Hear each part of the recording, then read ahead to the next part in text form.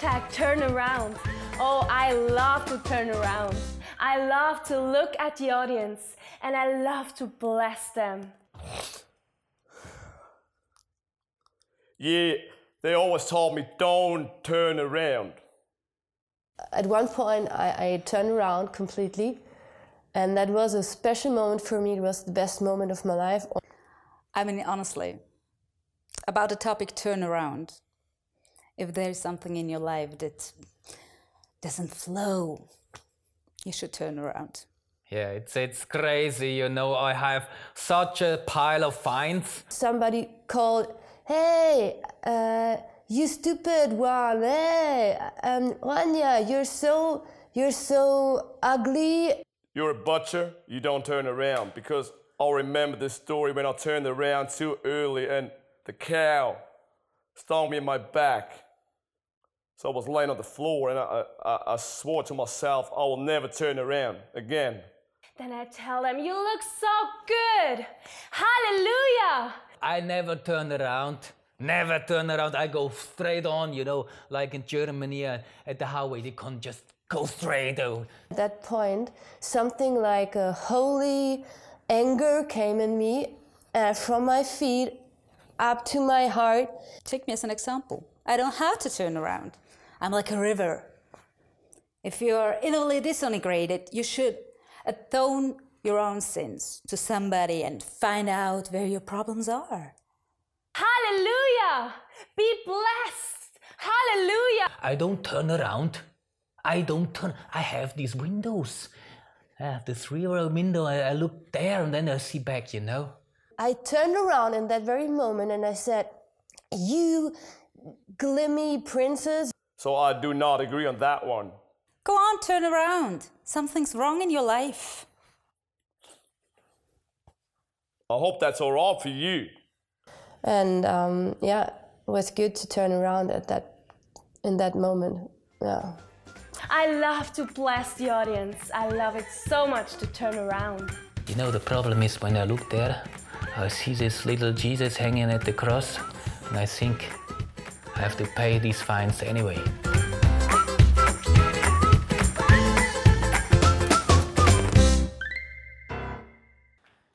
So gut, bei euch zu sein. Ich habe das erste Mal in 20 geschafft heute. Das ist unglaublich. So gut. Ich fange an mit einer Geschichte. Es ist schon ziemlich länger her, als ich 20 war, also vor ein paar Jahren.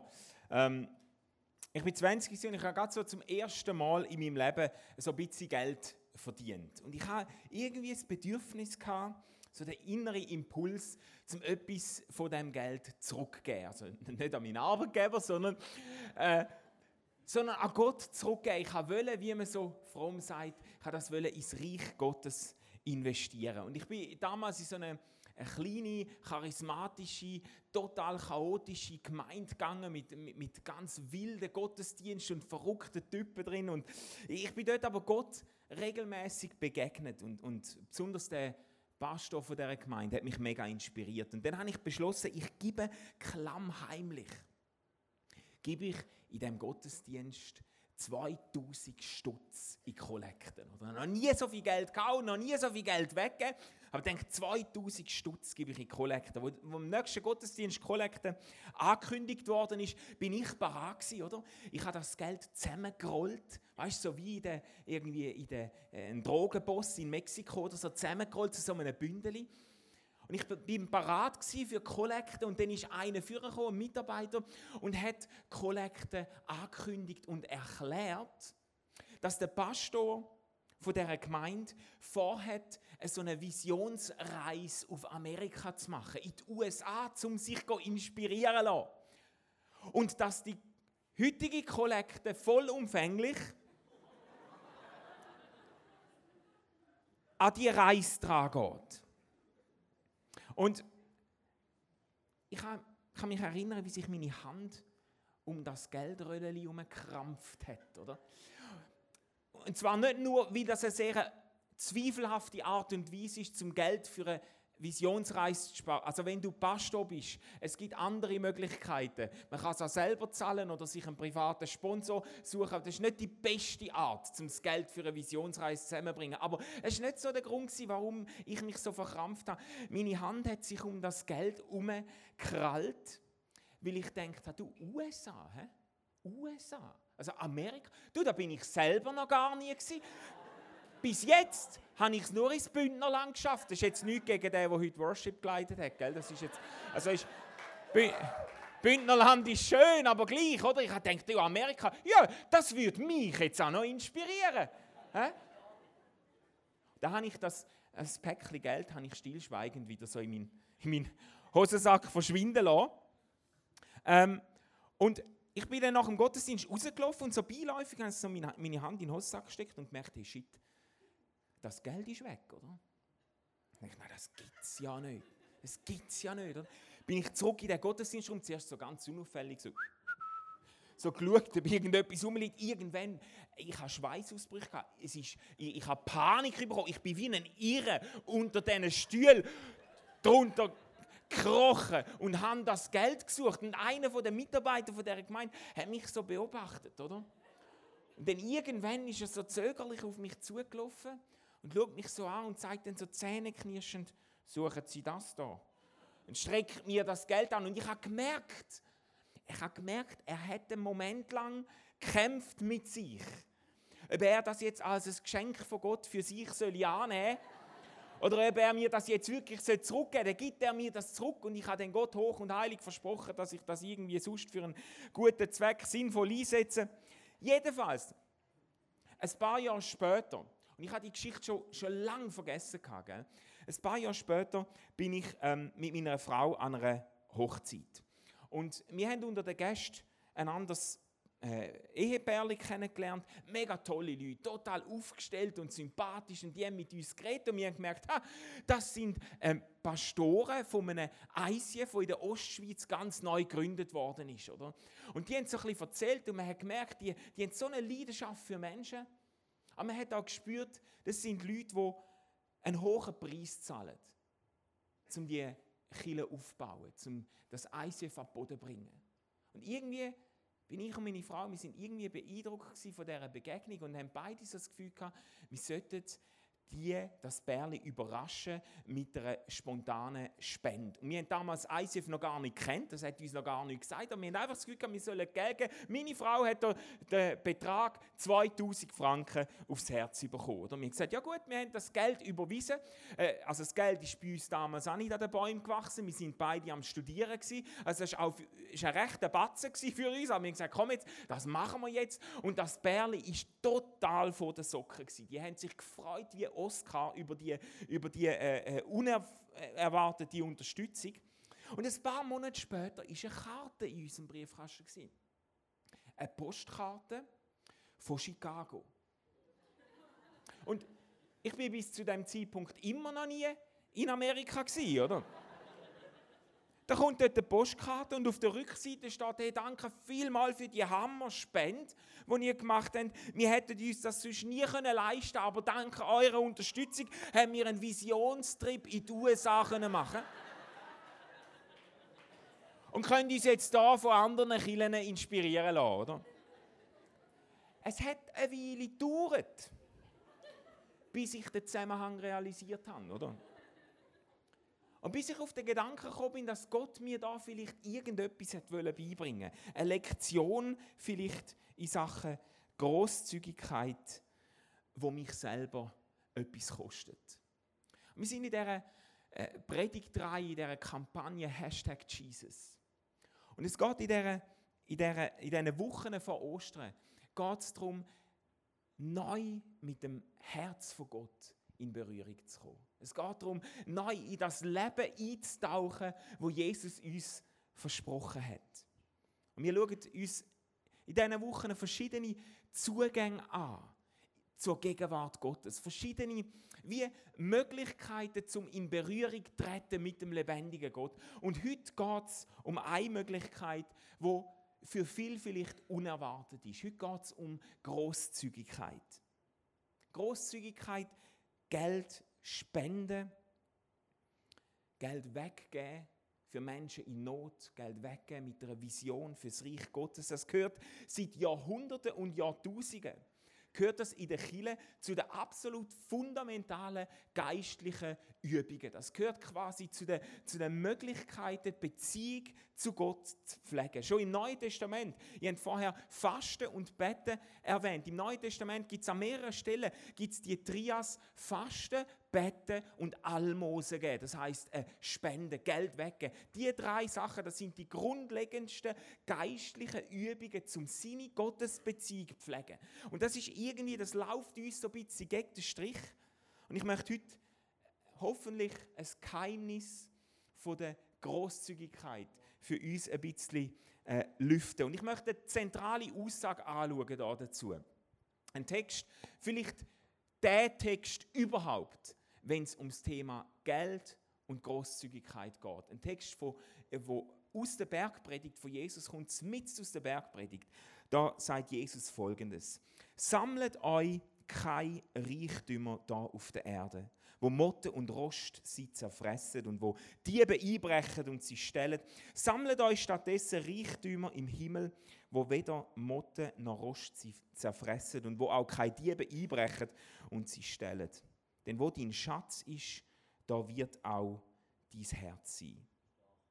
Krasse Herausforderung von Jesus und wie Jesus so ist, immer sehr konkret und sehr anschaulich. Jesus redet von Motte und von Rost. Motte ist eine Bedrohung oder eine Gefahr für den Kleiderschrank in der damaligen Zeit. Motten haben sich durch Kleider gefressen. Das ist auch heute unerfreulich, das ist aber damals noch viel existenzieller gewesen, weil Leute haben im alten Orient oft ihren Besitz in Kleider angelegt. Kleider war wie eine Wertanlage. Wenn 2 geheiratet haben, dann hat die Brut, der Vater der Brut, hat der Brut einen Kleiderschrank voll Kleider mit in die Ehe gegeben. Nicht, dass sie sich anständig anlegt, sondern als eine Investition in die neue, junge Ehe. Da hat man Kleider geschenkt. Die Leute haben quasi ihr Geld, ihre Wertsachen in Textilien angelegt. Und das heisst auf Deutsch gesagt, wenn Motten gekommen sind und die durch den Kleiderschrank fressen, dann haben die dir buchstäblich dein Ersparte weggefressen, oder? Jesus sagt, Motten bedroht unseren Reichtum. Und dann sagt er als Zweites, redet er von Rost. Rost, wo sich durch unser Vermögen frisst. Das spricht wahrscheinlich oder spielt auf so Kisten oder Schatullen an, wo man in der damaligen Zeit in jedem Haushalt hatte, um andere Wertsachen drin zu verstauen. Wahrscheinlich müsste man nicht Rost übersetzen, sondern Fraß an dieser Stelle. Also eher Holzwürmer sind gemeint. Und zwar Holzwürmer, die sich durch die wunderschönen Schatullen durchfressen und unsere ganzen Wertsachen exponieren oder angreifbar machen. Auch dann für Diebe. Nachher redet Jesus von Dieben, die ins Haus kommen und stellen. So eine Kiste, die sind früher noch deutlich grösser gewesen. Die hat man nicht unbedingt so einfach rausgetragen, aber wenn die Kiste natürlich zerfressen war von Holzwürmern, dann bist du viel einfacher daran herangekommen, oder? Und Jesus macht deutlich mit diesen sehr anschaulichen Beispielen, er macht deutlich, setzt euer Leben nicht auf Sachen, die extrem unsicher sind und die extrem schnell verloren hast. Eine einzige Mottenparty kann den ganzen Kleiderschrank zerstören. Eine einzige Holzwurm-Family-Party frisst sich durch deine Wertsachen durch. Und wir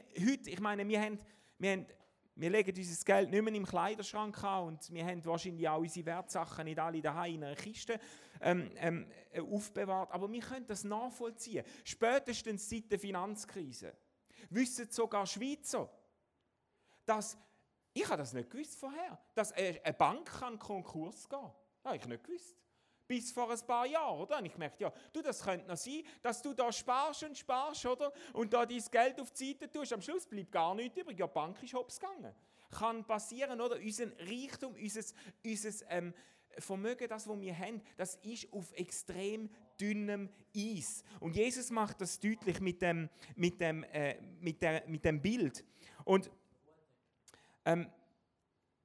Er sagt seinen Nachfolgern, hey, ich schlage euch eine Alternative vor. Lebt für etwas anderes. Lebt für einen anderen Schatz. Lebt für eine andere Art von Reichtum. Lebt für eine andere Art von Wohlstand. Und was Jesus mit dem meint, ist zumindest im Zusammenhang von der Bergpredigt ziemlich klar. Vorher und nachher redet Jesus davon, dass Nachfolger von Jesus ein Leben führen, das für etwas Größeres da ist, als nur für sich selber. Dass sie ein Leben führen, das das Leben von anderen beeinflusst. Dass sie ein Leben führen, das Gerechtigkeit bringt, dort wo Ungerechtigkeit herrscht, wo Hoffnung bringt, dort wo Hoffnungslosigkeit herrscht. Dass sie ein Leben führen, das einen Unterschied macht in ihrem Umfeld. Und Jesus macht den Leuten deutlich, hey, wenn ihr in das investiert, dann lebt ihr nicht auf dünnem Eis.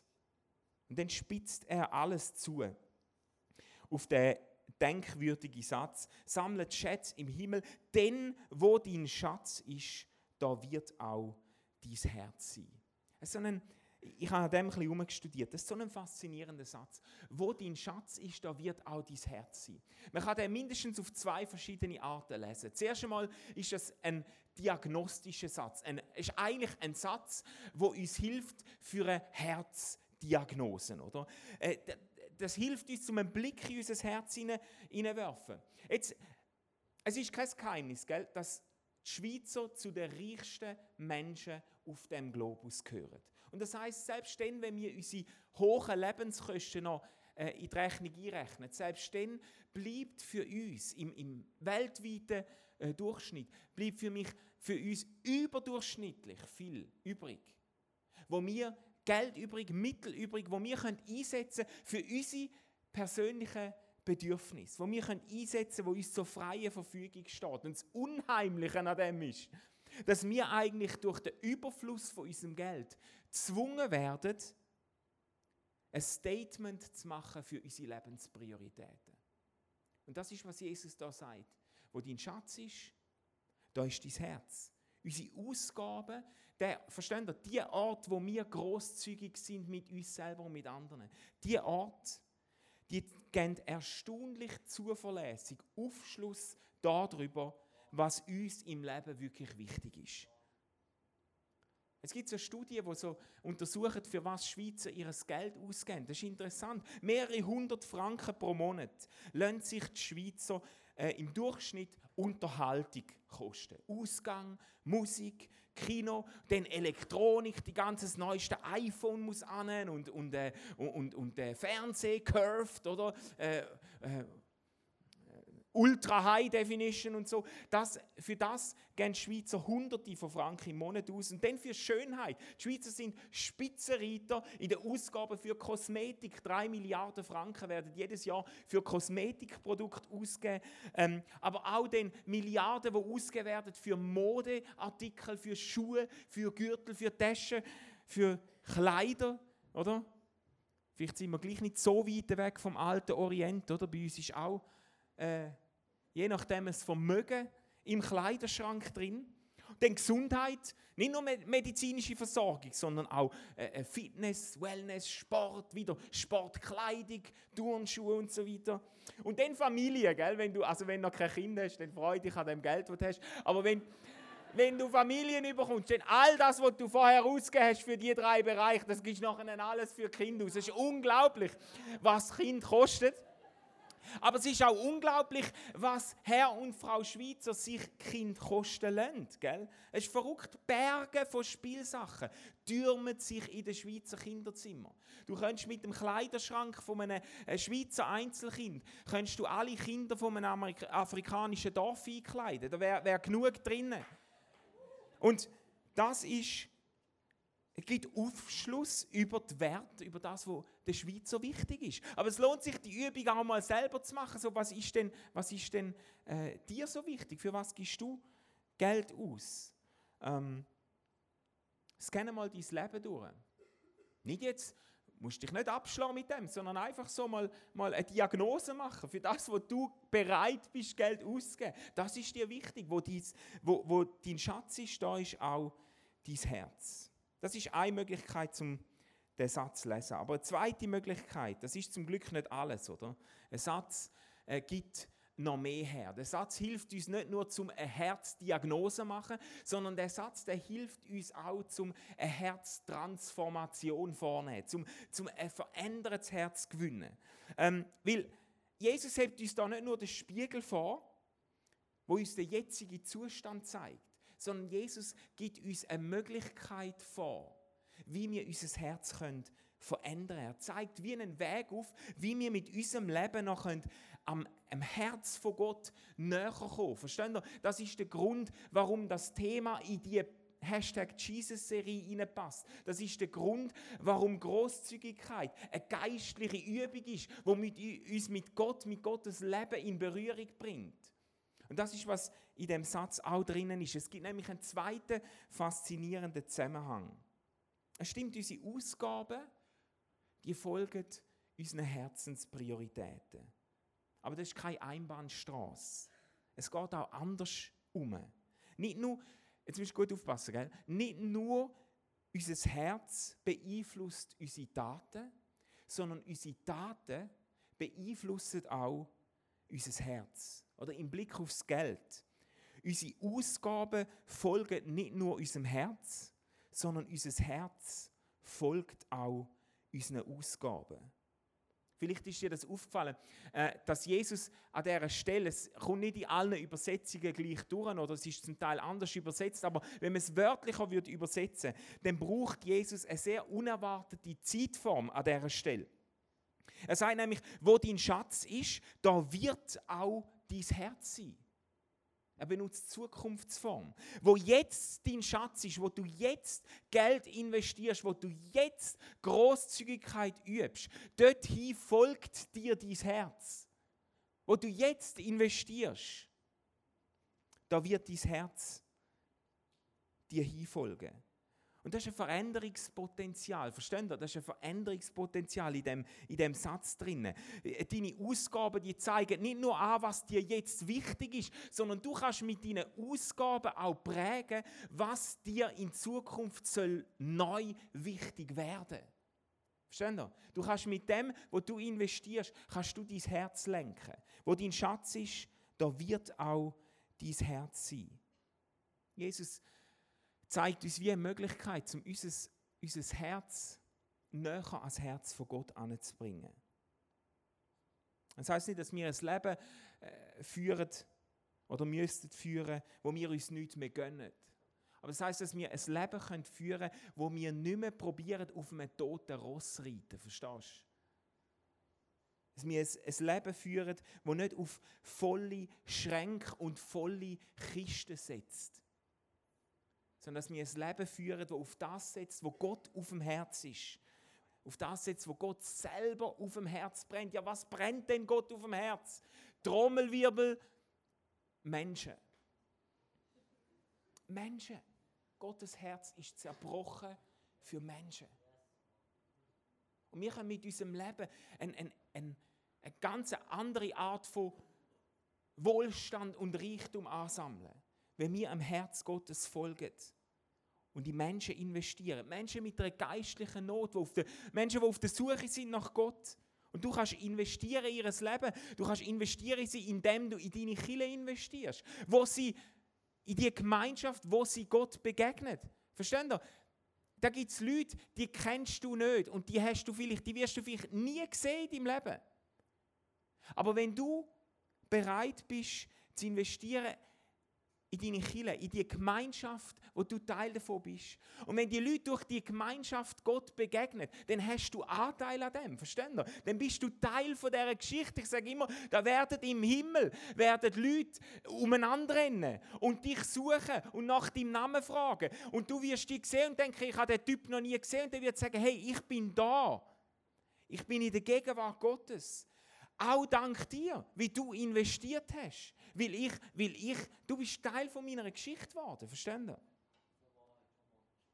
Das Herz Gottes schlägt für Menschen, die auf der Suche sind nach Gott. Das Herz Gottes schlägt für Menschen, die in einer praktischen Not sind, wo wir einen Unterschied machen können, die mit uns in Berührung kommen. Leute, die nicht unsere Privilegien geniessen.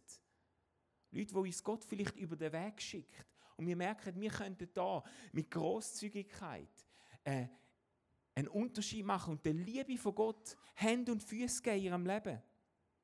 Jesus sagt, lieb deinen Nächsten wie dich selber. Als höchstes Gebot, oder?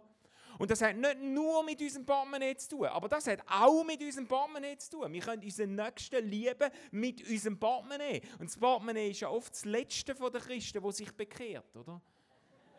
Aber das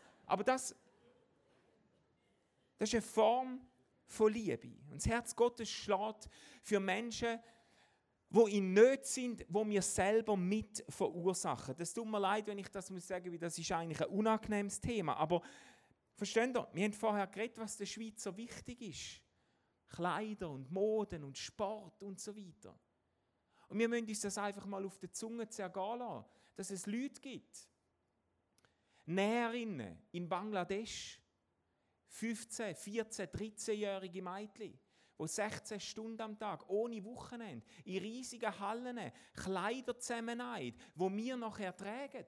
Nicht alle, aber viele von denen.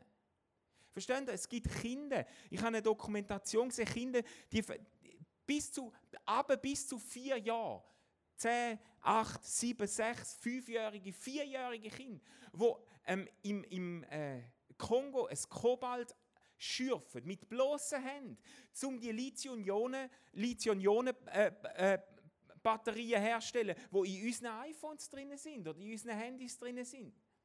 Frauen in China, Mütter, die Turnschuhe zusammenkleben, die wir tragen und wo giftige Dämpfe ausgesetzt werden und zum Teil unfruchtbar oder krebskrank werden deswegen. Das ist kein schönes Thema, gell? Aber das sind, versteht ihr? Das Verrückte ist, es ist nicht nur so, dass es uns so gut geht und anderen geht es viel schlechter, sondern es ist zum Teil sogar so, dass es uns so gut geht, dank dem es anderen so schlecht geht. Verstehen Sie? Dass wir auf Kosten von anderen leben. Und Gottes Herz ist zerbrochen für die Menschen. Und was ich mir wünschen würde, was ich mir wirklich wünschen würde, ist, dass die evangelikalen Christen jetzt für einmal nicht die Letzten sind, die die Zusammenhänge sehen und die sich etwas ausdenken, um einen Unterschied zu machen. Dass wir mal für einmal nicht die Letzten sind in der Gesellschaft, die unter dem leiden oder die sagen, das ist doch nicht fair und wo sich das auch etwas kosten lassen, die vielleicht Ideen haben, zum Ungerechtigkeit lindern dort, zum Menschen helfen, verstehen Sie? Das würde ich mir wünschen, wie Gottes Herz ist zerbrochen für die Leute.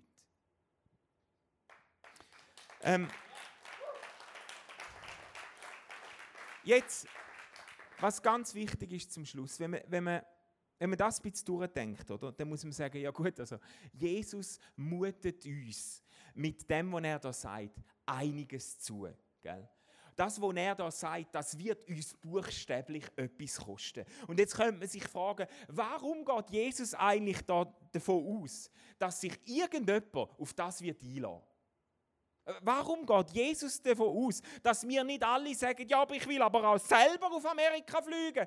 Dass wir nicht alle sagen, ja, ich bin mir doch selber am Nächsten, ich kralle mich fest an dem Geldbündel. Nein, nein, nein, das ist mein Schrank, das ist meine Kiste, das ist mein Schatz, das ist... Nein, Schatz. Wieso geht Jesus davon aus, dass wir das nicht machen? Und ich sage euch jetzt, das ist genau, was ich liebe an Jesus. Das ist, was ich liebe an Jesus. Und du kannst das an so vielen Orten zeigen in den Evangelien. Jesus geht offensichtlich davon aus, dass etwas in uns drin ins Leben von anderen Menschen investieren will. Versteht ihr? Und Jesus macht eben gerade nicht, was wir vielleicht oft machen. Jesus setzt gerade nicht moralischen Druck auf. Er tut gerade nicht Daumenschrauben andrehen. Er tut gerade nicht sagen, ja, ich habe alles für dich gegeben, ich bin für dich gestorben und du gibst nicht einmal den 10., du Ego-Sau und so. Nein, das macht er nicht.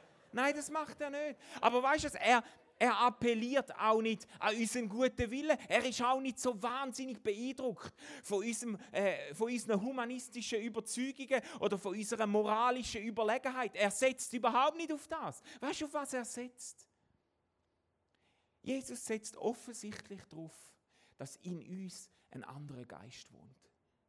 Jesus setzt offensichtlich, er sagt das ganz nüchtern, das ist ein stocknüchterner Text. Ohne Druck, ohne Pushen, ohne Zusatzversprechungen. Jesus, das ist ein stocknüchterner Text, aber Jesus geht davon aus, er setzt voraus, dass in uns, wenn wir das hören, dass etwas aufsteht in uns und sagt, ich will einen Unterschied machen. Ich will nicht nur für mich selber leben, verstehst du? Ich will nicht nur die ganze Zeit in meinem eigenen Bauchnabel rumpoolen, sondern ich will auch für andere da sein. Ich will nicht nur leben für meinen kleinen Schrebergarten und meine Playmobil-Sammlung und meine Briefmarkensammlung und meine Doppelgarage. Ich will doch nicht nur für das leben. Jesus geht davon aus, dass in uns ein Geist wohnt, wo will einen Unterschied machen im Leben von anderen. Dass in uns ein Geist wohnt, wo sich Gerechtigkeit etwas kosten lässt. Dass in uns ein Geist wohnt, wo will ein Legacy, ein Erbe erarbeiten mit dem Leben. Er geht davon aus, dass in uns etwas aufsteht, das sagt, nein,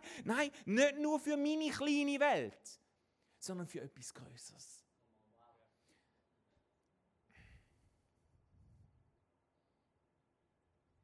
Das ist übrigens, was am Pfingsten auch passiert ist. Es ist nicht nur ein leidenschaftliches Statement, das ist Fleisch und Blut geworden am Pfingsten. Ich weiss nicht, ob dir das schon mal aufgefallen ist, wenn du die Pfingstgeschichte liest. Der Geist Gottes wird ausgossen. Und was du nachher liest, ist eine Explosion von Grosszügigkeit. Das ist faszinierend. Der Geist Gottes fällt auf die Leute, erfüllt die Menschen. Und das Erste, was wir lesen, nachdem der Geist Gottes Menschen erfüllt, das Erste, was wir lesen, ist, wie sie Gemeinschaft haben miteinander, wie sie ihren Besitz verkauft haben, wie sie investiert haben ins Leben von anderen. Das heisst, sie haben sich aufgeopfert, zum nicht von anderen helfen. Und die Gemeinde ist bekannt worden im ganzen Römischen Reich dafür, dass sie Menschen in Not helfen, dass sie investieren in andere. Ein Geist von der Grosszügigkeit hat die Gemeinde erfüllt. Das ist der treibende Faktor für die Erweckung in der ersten Kirche. Und versteht ihr, das passiert bis zum heutigen Tag. Das lebt in uns, das lebt in dir und in mir. Und darum, es braucht keine Drohung und es braucht keinen moralischen Druck und es braucht keine Zusatzversprechung. Es braucht einfach nur einen Geist Gottes, der in uns aufsteht und sagt, jawohl, komm. Ich sage nicht, dass es einfach ist und dass es uns nichts kosten wird, aber das ist in uns. Und darum eine ungewöhnliche Ermutigung für die Woche. Wenn du geistlich ausgetrocknet bist, wenn du mit dem Herz Gottes neu möchtest in Berührung kommen, dann gibt es eine altbewährte Übung. Wag's, in Gottes Herzensanliegen zu investieren. Wag's, in Gottes Herzensanliegen zu investieren. Lenk dein Herz in die Nähe von Gott. Mit dem, was du investierst. Lenk dein Herz in die Nähe von Gott, wo sein Leben pulsiert. Und lass uns doch in den nächsten Wochen oder bis Ostern, lass uns ein paar gestörte Geschichten schreiben. Ein paar verrückte Geschichten. Verstehen ihr? Ein paar Geschichten, wo wir es wagen, in Gottes Herzensanliegen zu investieren, wo wir es wagen, einen Geist vom Materialismus und dieser Angst in uns, der sagt, ich muss immer mehr haben, ich muss für mich schauen, zum dem mal den Stinkefinger zeigen und sagen, nein, da wohnt noch ein anderer Geist in mir, oder? Und dem lasse ich jetzt Raum, Lass uns ein paar Geschichten schreiben in der nächsten Zeit. Lass uns merken, wie wir mit diesen Geschichten unser eigenes Herz in die Gegenwart von Gott hineinschubsen. Mit dem, was wir geben, wo dein Schatz ist, da wird dein Herz sein. Jesus, ich danke dir, dass du ein Gott bist, der Grosszügigkeit gelebt hat wie niemand anders. Dass du ein Gott bist, der übersprudelt von Grosszügigkeit für uns. Du hast alles gegeben. Du hast dir tatsächlich die Liebe zu uns, dein Leben kosten lassen. Und Jesus, du gibst uns den Vers mit, wo dein Schatz ist, da wird dein Herz sein. Und du gibst uns mit dem eigentlich eine unglaubliche Ermutigung, um mit unserem Leben in deine Herzensanliegen investieren, um zu sehen, wie du einen Unterschied machst durch unser Leben und wie wir da dabei nicht zu kurz kommen. Und wie wir da dabei nicht austrocknen, sondern im Gegenteil, wie wir uns genau damit neu in Berührung bringen mit dem Herz vom lebendigen Gott. Wie wir genau damit neu hineinspringen in den Strom vom Leben. Jesus, ich bitte dich, für die unter uns, die vielleicht jetzt gerade merken, dass sie so ein Zeichen setzen könnten, für sich selber ein Statement machen für ihre Lebensprioritäten. Ich bitte dich, dass du ihnen eine gute Idee gibst. Eine, die ihnen Freude macht. Eine, die sie etwas kostet, aber eine, die ihnen Freude macht. Und dass sie den Mut finden, um das umzusetzen. Und dass sie dürfen merken, wie sie ihr Herz in deine Nähe schubsen damit. In Jesu Namen. Amen. Wenn Gott in unser Leben hineinredet, so wie er es vielleicht jetzt gerade bei dir gemacht hat, dann ist das etwas unglaublich Kostbares. Darum heb das wirklich und nimm das mit in deinen Alltag. Wir feiern jeden Freitag zusammen eine Celebration im Herzen von Zürich und wir würden uns freuen, wenn wir dich dort willkommen heißen. Mehr Infos dazu findest du auf unserer Webseite 20.ch oder auf Facebook. Wir haben auch andere geniale Events unter der Woche oder geniale Camps, die gerade vielleicht etwas sein für dich. Wenn du etwas erlebt hast mit Gott, dann schreib doch das uns auch. Das würde uns mega ermutigen und wir würden uns freuen, mit dir zu connecten. Bis bald. Tschüss. Ciao. Ciao.